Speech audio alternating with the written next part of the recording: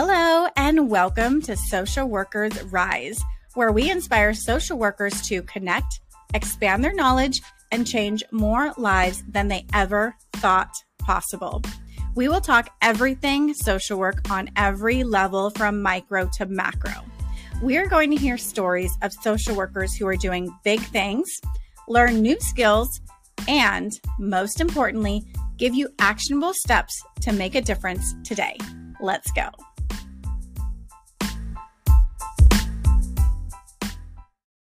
Hello, and welcome to another episode of Social Workers Rise. It is your host, Catherine here. Today, we're going to talk about clinical skills. So I took a survey of a lot of social workers, right? So what I do every year for the podcast is I'll survey my audience around what you like, what you don't like, what I should change, what you want more of. And what I heard overwhelmingly from over 75 social workers is that you are struggling in a couple different areas. One, you need more income. We need more money. We're feeling broke. We can't afford some new shoes and lattes like we want to, right? So a major concern for you is income. And next, directly following that was self-care and balance in your life. So we're feeling broke, and we're also feeling like we don't have a lot of time or resources for self-care. And then additionally, that we're dealing with imposter syndrome, and we feel like we need more clinical training. So if that is you, my friend, you are in the right place, because this is what we're going to be focusing on in 2024 here on the Social Workers Rise podcast. And on Thursdays, this is going to be new. These are going to be our clinical Thursdays, because what you told me that you needed that's going to be most helpful is working on these clinical skills. So by examining different clinical skills related to the work that we do as social workers, working directly with clients, that's going to help. One, I'm going to help you reframe these skills in ways that you can communicate your value to your employer, to people that you go on interviews with. Additionally, with these clinical skills, you're going to feel more confident, and you're going to be able to communicate and trust your clinical judgment. So that imposter syndrome, or that feeling that you don't know what you're doing, like you don't belong there, that will hopefully go down, right? That's the plan. And then just clinical training, right? So I hope that you choose to listen to these episodes. My goal is to keep them relatively short, like 10, 15 minutes each week on Thursdays. And then on the other side of the week, probably Sundays, is the episode that are going to be a little bit longer, where we talk about topics more in depth, where we interview social workers in different career fields. This is episode 149. So there are so many episodes that you can go back and listen to right now, get caught up on the ones that sound really interesting for you, or just binge listen to all 148 episodes up until this one. Either way, whatever works best for you, that is what I want for you. So today, also, if you don't know who I am, my name is Catherine Moore, and I've been a licensed clinical social worker since 2009. I have my BSW, my MSW. I am currently a therapist right now. So I've been around the block. I've been around the social work block. And my goal for you and for this episode is to learn some things and also to be entertained, because I hate learning about things that are really interesting, but also feeling like I'm going to fall asleep. So my goal for this podcast is to entertain you and to get you excited about social work, because this is a pretty amazing field, and I totally geek out on social work topics. So I am glad that you are here with me to also geek out with me. Lastly, if you want some social work resources, I have an email list. The link is in the show notes. Click on that link, just put your name and email, and that way I can send you resources. I can send you an assessment cheat sheet right away. I can get you updates on the podcast and what's going on. I can send you updates on events that are coming up, discounts, courses, all sorts of fun stuff in there. It's going to be an email that you actually want to read every week. So I'm not promising every week because sometimes I get busy, but I try. I do my best over here. So let's hop into this. The subject for today is, how do we build rapport fast? Because in social work, we're going to be encountering a lot of people who maybe they don't really want to talk to us. A lot of them probably are resistant to the word social worker. A lot of them are going through a really, really difficult situation. And us being a social worker, it's not us personally that they don't like, it's what we represent, right? So we're representing that they are in a place that they don't want to be. And by us being there, it can kind of make it more real, right? So I had a time where I worked in a senior with older adults in an apartment complex. And there was a woman there who had been living there in the apartment complex for many, many years, like 20 years she was living there. And it got to the point where we started to see behavioral changes that were very concerning for her safety. So she would get lost. She'd be wandering around the complex and not really recognizing people or recognizing her neighbors. She would leave the stove on and set off the smoke alarms. She would be very agitated in the afternoon. And we saw all these signs, myself and my teammate, and we started to get really concerned and talk to the adult daughter. And the adult daughter was not happy with us, right? Because the adult daughter was just, in her words, just too busy to be worrying about this. And she didn't appreciate our calls. She didn't appreciate the updates. If we had something happen, like a safety concern, I mean, we had to call her. And it got to the point where we had to have a meeting with her and say, look, we're not sure that, your mom is not safe to live on her own. And we need to start talking about what are her next steps. And oh my gosh, let me tell you, she lost it on me. And I was so bewildered, confused, kind of hurt because I had been talking to her for a long time and I wasn't expecting her to just go off on me. And I processed this with my clinical supervisor, and my supervisor helped me understand that it's not me personally. She's not mad at me, at Catherine, right? Like other clients, they're not mad at you as a person. They're mad at what you represent, at the things that you are uncovering, the things that have been left in the shadows for so long, and now we're shining a light on them, the things that have been swept under the rug, and now we're shaking out that rug and say, hey, it's like way too dirty in here, right? People don't like that. And it's not your fault, right? So there's going to be people who are not happy to see you, who are resistant to seeing you, but we still need to work with them, right? That's what we're here for. We're here to help them in any way that we can. And to do that, we really need to build that rapport fast. I had another client who she had spoken to therapists in the past, but she really didn't want to talk to a therapist now. She just didn't feel emotionally ready. She felt that she just kind of wanted to keep to herself, and she hadn't had time to process her emotions. And she really didn't want to talk to me. I was like, okay, I respect that. I'm not going to force you to talk to me. But it just told me that, okay, what I need to focus on with this person is building rapport fast, right? So with the first one, I had that rapport built over a long period of time.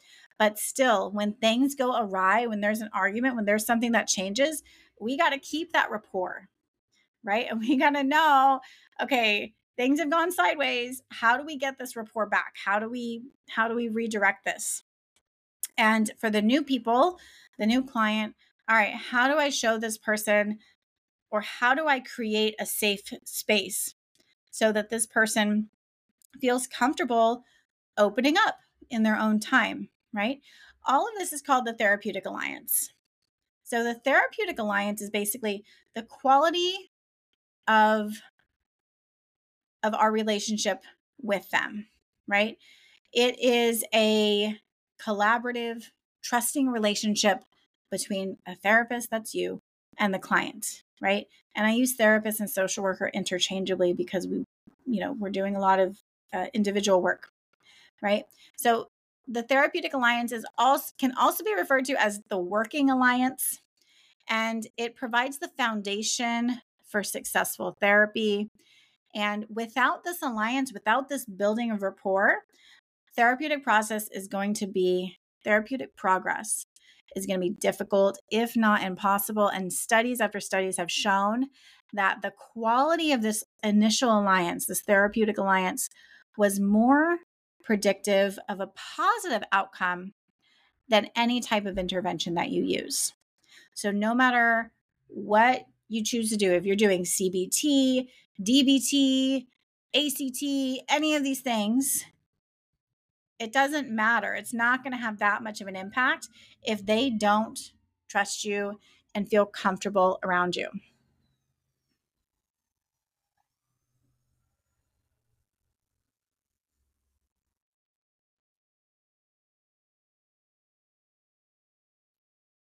So there's 5 essential pieces that we need to have in order to build a therapeutic alliance, or to kind of refocus back on that therapeutic alliance if things have kind of gone sideways, right? And these are going to be: one is empathy.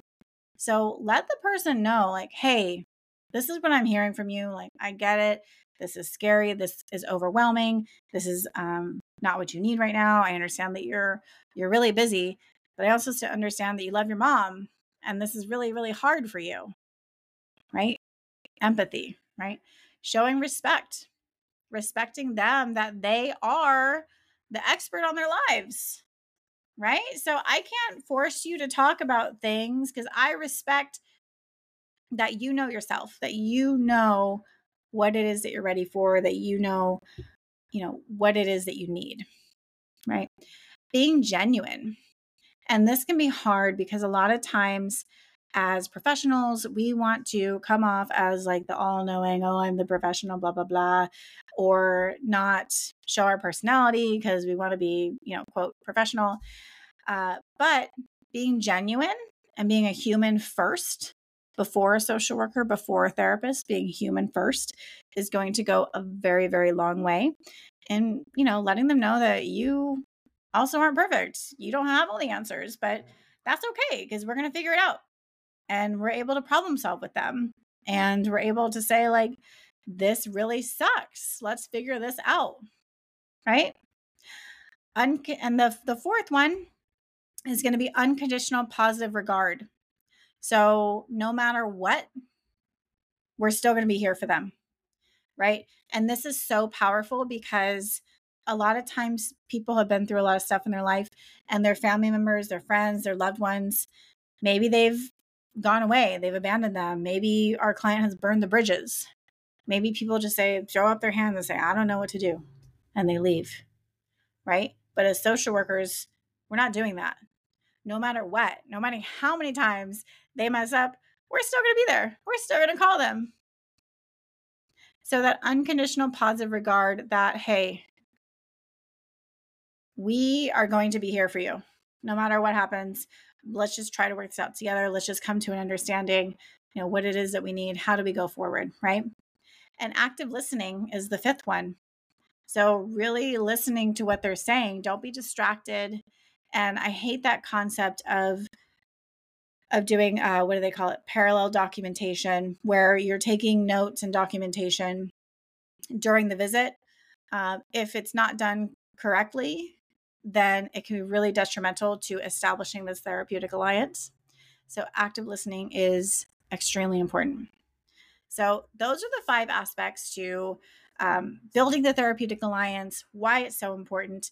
If you want to learn more about how do we do this, how specifically are we doing the assessments, how specifically are we documenting, even if we do need to do the congruent documentation, right? Or documenting with the client or documenting after. I cover all of these foundational skills in the course, The Clinical Essentials for the Future Therapist. The link to this course is in the show notes. tap that link and see if this is a good fit for you. See if you need more support and training around documentation, assessment, using CBT, using mindfulness, genograms, safety planning for suicide. All of these topics are covered in this amazing course. So go ahead and click that link if that's something that you think might be helpful for you. Otherwise, I will see you next week. And if this episode helped you at all, go ahead and text this to a friend, send this to a colleague, let them know, hey, check this out. I thought of you, thought it might be something that could be helpful. If you want more social work resources, also tap the link in the show notes to get on the email resource list. This is where I send out tips and tools and resources that I think would be helpful for you as a new clinical social worker. So that is all that I have for you today, and I'll see you next week.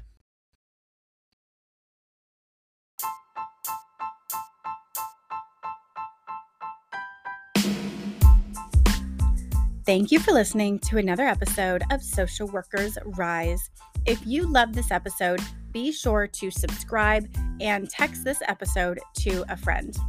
If you want more, there are a few ways we can get to know each other and work together. First, definitely subscribe to the Friday resource email list. The link is in the show notes. And that's where you can learn more about the courses I offer, including Clinical Essentials for the Future Therapist and the Pulse Basics for Medical Social Workers. I'll also be sending out occasional tips and resources and other happenings within the social work industry. And for all your clinical supervision needs, be sure to visit risedirectory.com. This is a national directory of clinical supervisors for social workers, and we also provide free resources that you can use within your own clinical supervision. Lastly, if you have more individualized needs, I do offer coaching, individual consultations, and am available for public speaking engagements for social workers and change makers. Lastly, the boring legal stuff, but very important. The information in this podcast is not meant to be a supplement for therapy, professional advice, or clinical supervision. This content is provided as is solely for informational purposes. It is not legal, health, or safety advice. I am not advising you as a therapist. Organizations should engage their own experts to ensure any adopted measures are compliant with applicable laws and standards in their jurisdictions. The opinions expressed by individuals or organizations are their own and do not reflect the views or opinions of Social Workers Rise or Catherine Moore. References to specific products or organizations do not constitute any endorsement or recommendations by Social Workers Rise.